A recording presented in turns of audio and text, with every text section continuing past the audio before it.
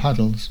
It had rained during the night, and in the morning the driveway outside my house was full of puddles of the purest joy. Well, perhaps not the purest. Some of them were perhaps a little muddy. Well, straight away I'm out there, my broom in my hand, sweeping the puddles away. I can't have this, I say to myself.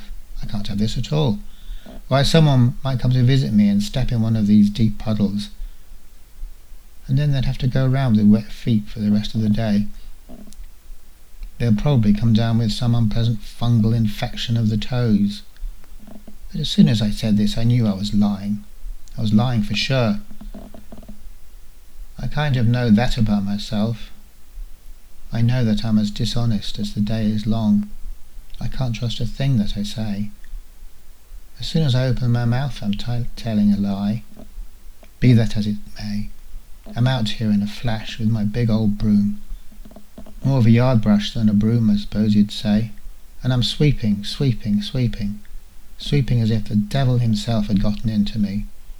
Sweeping all those pesky puddles away.